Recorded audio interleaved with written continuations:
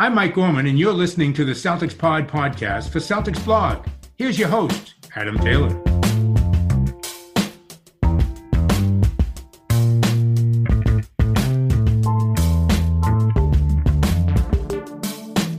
What's up, everybody? So this is an extra episode because there's been extra news that we didn't expect there to be news for.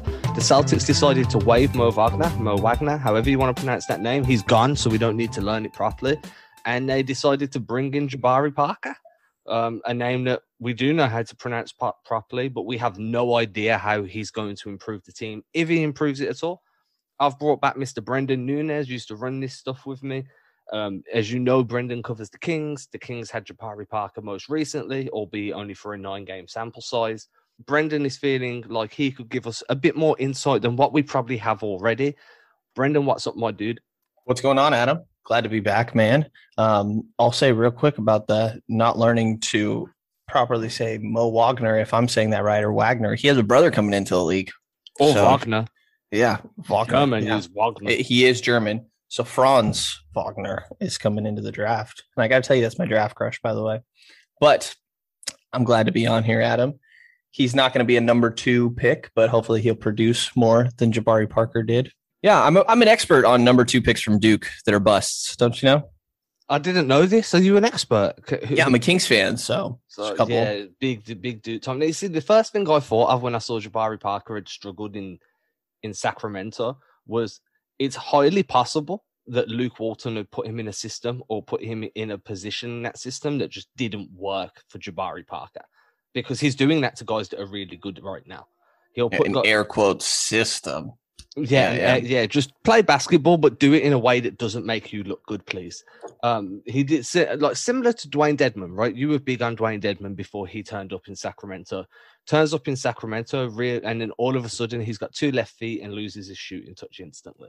So how much? And I know you were sad about this. You'd gone on. Dedman thing is still the most strange thing I've ever experienced. Actually, I thought he was good in Atlanta, and it's not even like, typically you see guys like Alec Burks, right?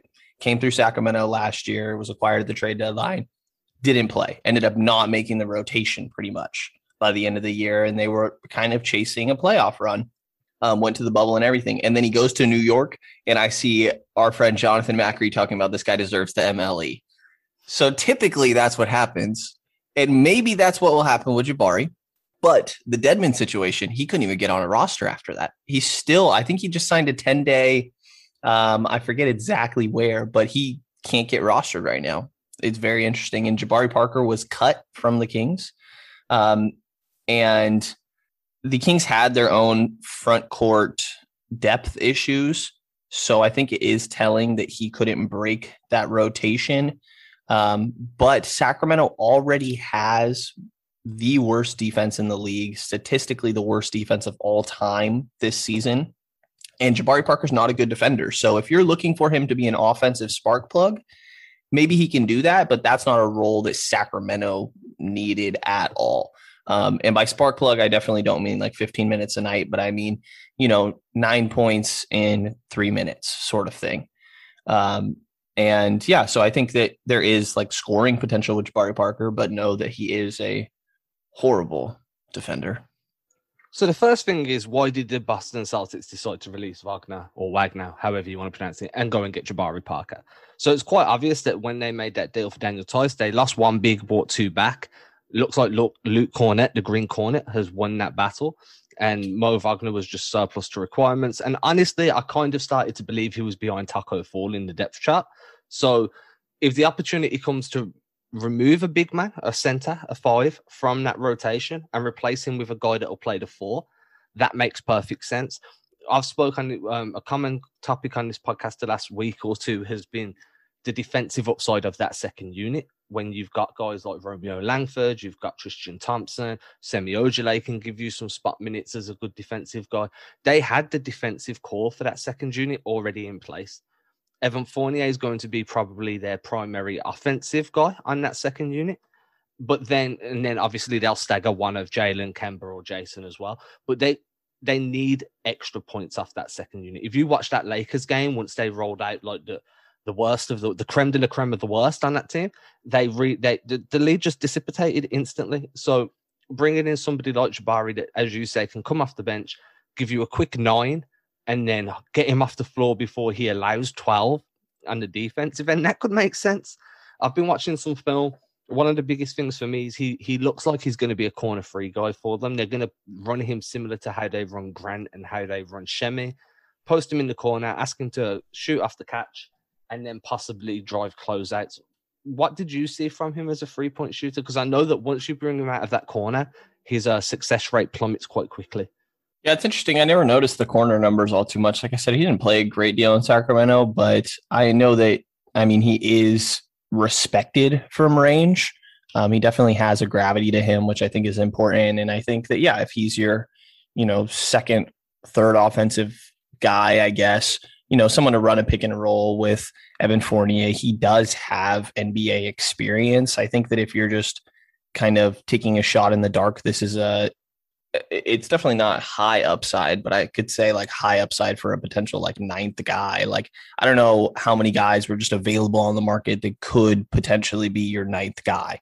And I think that the offensive upside potential of Jabari Parker at 6'8", with, like you're saying, he does have gravity as a 3-point shot, and being able to attack closeouts with a little bit of somewhat of a burst, that maybe there's something there, as long as he's put in an actual system, and the defensive shortcomings could be hidden if you're just playing a few minutes against opposing teams' benches anyway. So I kind of went off track from your question, but I do think that he has shooting gravity and he can take advantage of that and attack the bucket as well. I know that when he was with Atlanta, they like to put him in as a trail guy. Not consistently, but they'd have him play trailers sometimes, come up the court last, and then they'd feed him the ball after penetration and allow him to get downhill. And he seems like he's quite strong once he's already got that downhill motion to him. It's when you're asking him to actually pick up some speed while keeping a live dribble in the half court that things go terribly, terribly wrong for this guy. Real low. If you follow me on Twitter, you'll see I've put out he's got a real low gather point, so he gets stripped a lot. But the biggest concern for me, if he dribbles more than 3 times, it's probably not going to end well. No, and if he decides to try and do a swing pass, it's probably not going to end well. The biggest issue for me really stems up like, where in the depth chart does he fit, right? Because the Celtics have been running Grant Williams next to Tristan Thompson at the 4 and 5 with that second unit. And they've been defensively, they've been solid. And then that Grant Williams is a trustworthy corner 3 guy himself. So I'd assume that Jabari Parker is going to be behind Grant Williams in that rotation. I would guess that, yes. I think the simple answer is yes, but I think it's a night-to-night basis where if you are desperate for an offensive spark, I guess try to throw Jabari out. I think there's a good chance that he doesn't even see very many minutes. So I think he's definitely behind Grant, but I think it's just going to be on spot occasions where it's like, man, our offense is stagnant right now. The guys that were staggering when only one of them is out there aren't able to get it going because they need a little bit more offensive versatility around them than maybe like, you're just going to try Jabari in a situation where I think you desperately need some offense, and maybe he shows something and can work his way above Grant on some nights. But I think he's definitely behind Grant. What do you think? Yeah, I don't think he comes into this roster and starts outperforming anybody immediately. I think that a lot of people are looking at this as maybe the Celtics, because they've bid on him for a 2-year deal. So maybe they're looking at this as a buy low, be able to sell high type of thing if they can help him rediscover some form of solid play. I know somebody messaged me earlier, like, do you think this could be another Evan Fournier? And I was like, I think Evan Fournier was more versatile. Evan Turner. And I was like, I think Turner was more versatile on both ends of the floor and could do more than what Jabari Parker can. But he had flashes when he was in Milwaukee, dude, offensively. He had some nice moments there. But then, as we said before we came on air, you was telling me like there was a playoff series last time Boston beat Milwaukee in the playoffs. When was it? 17-18? 17-18. That there's like an entire highlight reel of just Jabari Parker making mistakes. And Brad Stevens will not put up with a guy that's just getting destroyed on the defensive end. Not now the Celtics are finally building that defensive identity back. To be fair, actually, I didn't put this together. Brad was the one scheming to attack Jabari Parker. So I guess probably knows he has to hide him. He has some experience dealing with Jabari. And that's part of the reason why I think that this second unit and the way they're set up at the moment with so much defensive like steel in that second unit could afford to have a guy like Jabari spend 5 or 6 minutes a night, maybe, push it as far as 10 for your offense, because you've already got the defensive pieces in place that will be able to help hide his flaws and mistakes. I just don't want it to be that everybody's hoping Jabari is going to come in and all of a sudden score 15 a night, because I've seen people tweet out his career average, and his career average is quite deceiving when you imagine the fact that he's not going to be getting the minutes to provide that type of impact for the Celtics, or at least not right away. Right. Yeah. I think that, for all the crap that Brad gets, he does a really good job, or at least has in the past, not with every single player, shown an ability to optimize players with specific strengths and really catering to their skill sets when it comes to role players. I think Evan Fournier works, or Evan Fournier, I did it too. Evan Turner, Jay Crowder. I mean, I think of Isaiah Thomas, obviously, who's on a different caliber. But there's role players that I think Brad makes work. I think Shemi Ojale is an example of that. So if Brad can do a thing that he's done in the past and kind of hide some of the shortcomings of Jabari Parker, only put him in ideal situations where, he's really just a straight line driver that's not forced to make many decisions on offense and then hit it on the defensive end, but just kind of get some shots up, slash, and things like that, then, yeah, I mean, maybe there is something. Maybe there is a ninth guy here, As a guy that covers the Kings but grew up as a Celtics fan, when you saw this news, how did you feel? Because you're in a really unique position right now. So you just laughed. Was it like a nervous laugh? Was it a hilarious, this is belly busting? Or was it was more so like really like, it was hilarious because it just felt so like desperate from the Celtics for sure. Because I just have talked a lot of crap about Jabari Parker. So for him to follow, it sounds like so self-absorbed, but to follow me to Boston. That is quite self-absorbed. Yeah, but whatever. Yeah, I mean, I'd be thinking the same thing too, like, what, you're following me? That's true. Like, it is. And I get that. I think that for me, I'm hopeful that he'll be able to provide something the Celtics second unit's been missing. He'll be able to give them that offensive punch. And I have quite a high belief that they'll be able to hide his defensive inefficiencies just because of the way that second unit's set up. I just don't want it to be that another guy comes in that could be a redemption project, but ends up getting minutes over guys with high ceilings already that aren't getting the production. Like, if you needed a corner free guy, I know that it's a different position, but if you're just going to put him out there and ask him to stand in the corners, do that with Neesmith and let Jabari Parker just be on the bench, right? And then fill in when the rotation's shortened due to injuries and stuff. I get it's an extra body. But there are other guys on the team that I would prefer to see get minutes over Jabari. Definitely. And I'll say that, one thing I definitely want to mention is there was a front court lack of depth in Sacramento. They just traded from Lil Harkless. Nemanja Bjelica was kind of in that rotation, I guess. They're playing Justin James for spot minutes. There's so many 3-guard lineups. Luke Walton's doing plenty of situations where he's playing veterans over young guys, even though that's not the situation Sacramento should be in. And Jabari Parker was cut from the team, couldn't make the rotation. He wasn't with the team most of the year, but he was last year and was not making the rotation.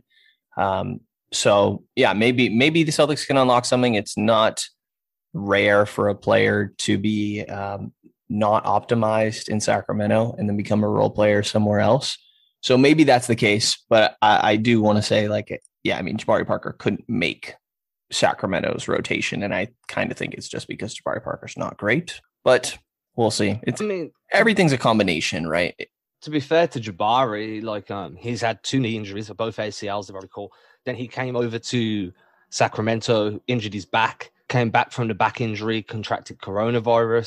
So, it's not like he had the easiest path to getting minutes either. I feel like I'm just playing devil's advocate here.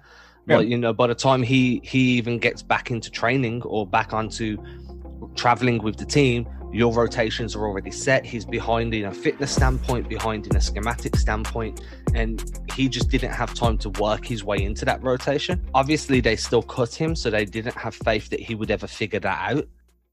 But I do think that he did have like the deck stacked against him in terms of injuries and recovery and his ability to fit into what Sacramento were trying to do, which apparently he's losing, but at the time we didn't know that. Yeah, I don't know if they're trying to, but they're definitely doing it. Yeah, I think that, there is totally a potentially other side to it with a bunch of plausible angles, including what you said or what I mentioned. I don't remember if we were recording when I said it earlier, but that Sacramento's the worst defense statistically all time, and Jabari Parker's a horrible defender. We were recording. Okay. Yeah, so, there's a reason that I think possibly there that he wasn't cracking the rotation either. They want somewhat capable defensive players. He was really hyped up. I believe he was a Vlade Divac trade at the deadline last year. He was part of the Dedmon deal. And he was so hyped up when they brought him to Sacramento. It was so funny. Like, not in any crazy way or anything, but it was just the fact that there was any hype around Jabari Parker when they were dumping Dwayne Dedmon and getting Jabari Parker back was just funny. But yeah, no, I totally see that Sacramento could have just been a weird circumstance for him, and Jabari Parker's shown an ability to score the basketball for stretches throughout his career. So maybe he can do that in Boston. I just wanted to make sure to mention, I think that his play was part of the reason he wasn't cracking the rotation, but it's definitely not the whole story. And we don't know the whole thing. Could be somebody in this Boston rotation. I would probably bet against him, but there is a chance. And I think that there's not many guys available on the open market where there is a real chance like that. So for everybody listening, if you want any glimmer of hope, Brendan is also the guy that said that Peyton Pritchard wouldn't crack the rotation or wouldn't be an NBA player. So him saying don't bet against it means completely and utterly bet on it happening. The laugh I had when Jabari Parker signed with the Celtics is the same laugh I had when I saw the Woj or Sham tweet that the Celtics took Pritchard. You see everybody, this is good. This is good signs. Good signs. Brendan, I'm just joshing. One of the things that I saw on social media that made me giggle a little bit, and I generally just kind of like smirk if I find something funny across social media. I don't really actually create sounds. Was somebody had put out, and I don't know whether it was on Twitter or Reddit or wherever it may be, but they were like, Brad Stevens got his shot at one of his favorite players, one of his darlings in Jeff Teague, and it didn't work out. So this is Danny Ainge saying, right, I'm going for one of my darlings, who's Jabari Parker, and we're going to see if my one works out better than when your way, the way your one worked out. I had a complete and utter brain lapse then. But it was basically like, because Danny Ainge has been vocal about him liking Jabari Parker in the past. So there was definitely some interest from Boston. And I don't know whether this was always part of the plan. But, if the guy that's telling me that he laughed the same way he laughed when Pritchard got drafted, then I'm feeling confident that there's at least a player in there. I think that there's definitely still a player in there. I don't think he's a number 2 level draft pick type of player with that type of ceiling anymore. But there's got to be enough about him to be able to crack a rotation as a 9th, 10th guy and be able to sustain that for 18 months. Surely. Yeah. I mean, there is potential there. Yeah. I think. I said to Brendan off air, I said, Brendan, do you think he could be a good corner 3 guy that can attack closeouts? And what was your response, Brendan? I said in China. In China, because everybody can get buckets in China.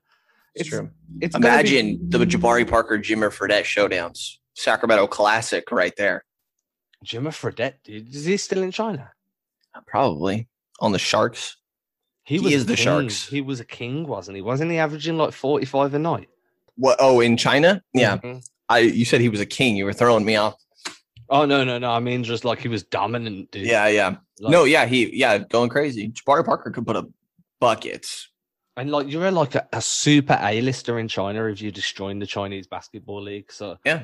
It's crazy. I think he's going to be good. I think there's a world where Jabari cements himself as a 9th or 10th guy in this rotation. I think any more than that, if he builds himself higher, climbs the depth chart higher than that, then this is a complete win. Because you're picking a guy up with the lowest possible value in the league.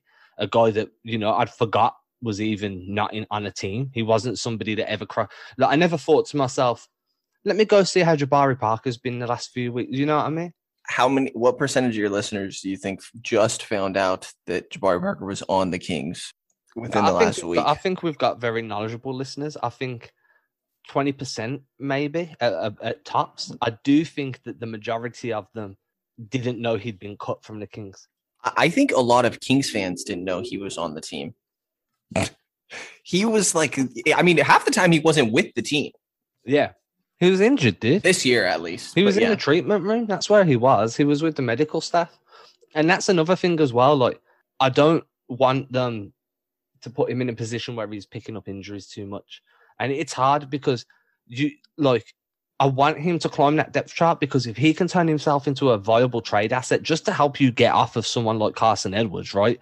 And dump two guys, one of those two is going to have to build their trade value to make that a realistic proposition. And I honestly think that if that's going to happen, it'll be Jabari Parker more so than it'll be a guy like Carson Edwards. Yeah, maybe, combined, they're both enough where it's like, well, these guys could each play 10 minutes a night or something to finish out their contracts or something. So, yeah, maybe. That pretty much wraps us up, guys. It was just really, what can we expect from Jabari Parker with a guy that apparently really doesn't like Jabari Parker. Apparently, I do not like Jabari Parker. He does like Tyrese Halliburton, though. I do.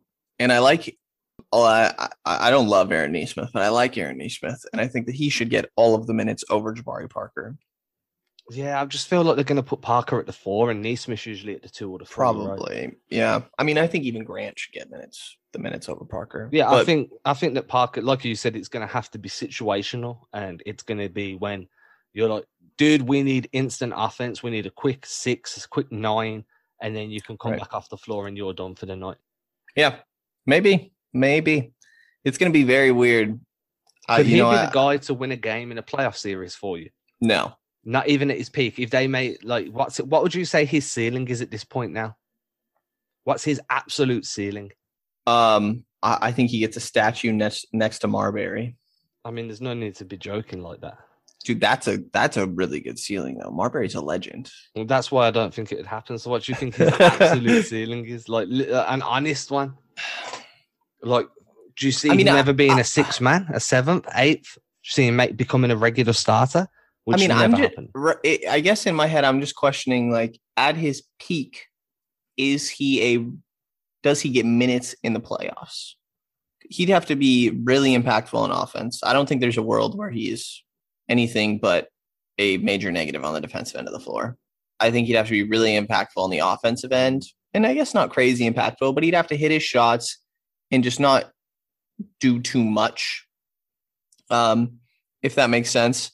So, yeah, I mean, 8th guy is probably my ceiling, like absolute ceiling. His floor's where he's at now, right? Like clinging onto the league by any chance necessary. Yeah, I don't know. I think there's a chance that, I don't know. Wagner's probably nothing, but I don't know. I think I'd probably be more interested in keeping Wagner around than grabbing Parker. But I understand in the Celtics' current situation. But I think, like, in a vacuum, player to player, if you want to talk about, like, the floor, I think the floor, as you're looking at that, you're like, man, we should have kept Mo Wagner. Yeah, I get that. Like, Wagner was like starting for the Wizards a few months ago. Now he's he's waiting for his team to pick him up.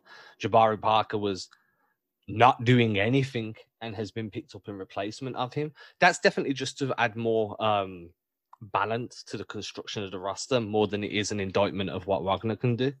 As far as I'm concerned. But I do think that in my head, I kind of thought about this because the news broke while I was asleep. It broke at like 2 a.m. My time. And so I woke up and the first thing I thought of was, if this doesn't work, if Jabari Parker cannot crack this rotation and rides the pine for the duration of that contract or ends up getting waived, I don't think you see him back in the league again. Because he's just bounced from too many teams and not done anything. I didn't think he was going to get picked up by anyone after Sacramento cut him. And then it's been a little while now that he's been cut. I think it's been. Do you think attitude's got anything to do with it? Like, maybe. You covered the team. Like, did you ever hear anything about his attitude? No, like I said, he wasn't really like available that much. I don't know. I mean, like, the one COVID related thing was that, he was like caught like playing tennis and hanging out with a bunch of people right when COVID was starting to get bad, and not wearing a mask. And then he caught it right after that. So there's been like little things with him like that, I guess, that are somewhat agitating. But no, I can't think of, at least during his short time in Sacramento, where again, he wasn't with the team all that much, I can't think of any personality issues being reported or anything. I mean, that's a good sign, right? That's the bare minimum that you want to hear. I think we're just going to go in circles from this point, or we could just talk absolute nonsense. So I'm going to let the listeners enjoy the rest of their weekend. Everybody, thank you for listening. Catch me again on Monday when I'll be with Greg. And then if you're available on Monday at 4 p.m. Eastern, come stop by and say hey to me over at the Locker Room app, running that live mailbag. Please be sure to leave that 5-star written review. Say something nice, because nice things make me smile. And we will definitely speak to you again Monday. Stay safe, everybody. Brendan, as always, it's been a pleasure, man. Thank you very much, bro. Where can people find you? Thank you. It's at Brendan Nunez NBA on Twitter. And if you're psychotic and want to hear about the Sacramento Kings, it's Kings Pulse Podcast. Thanks for having me on, Adam. Peace, everyone.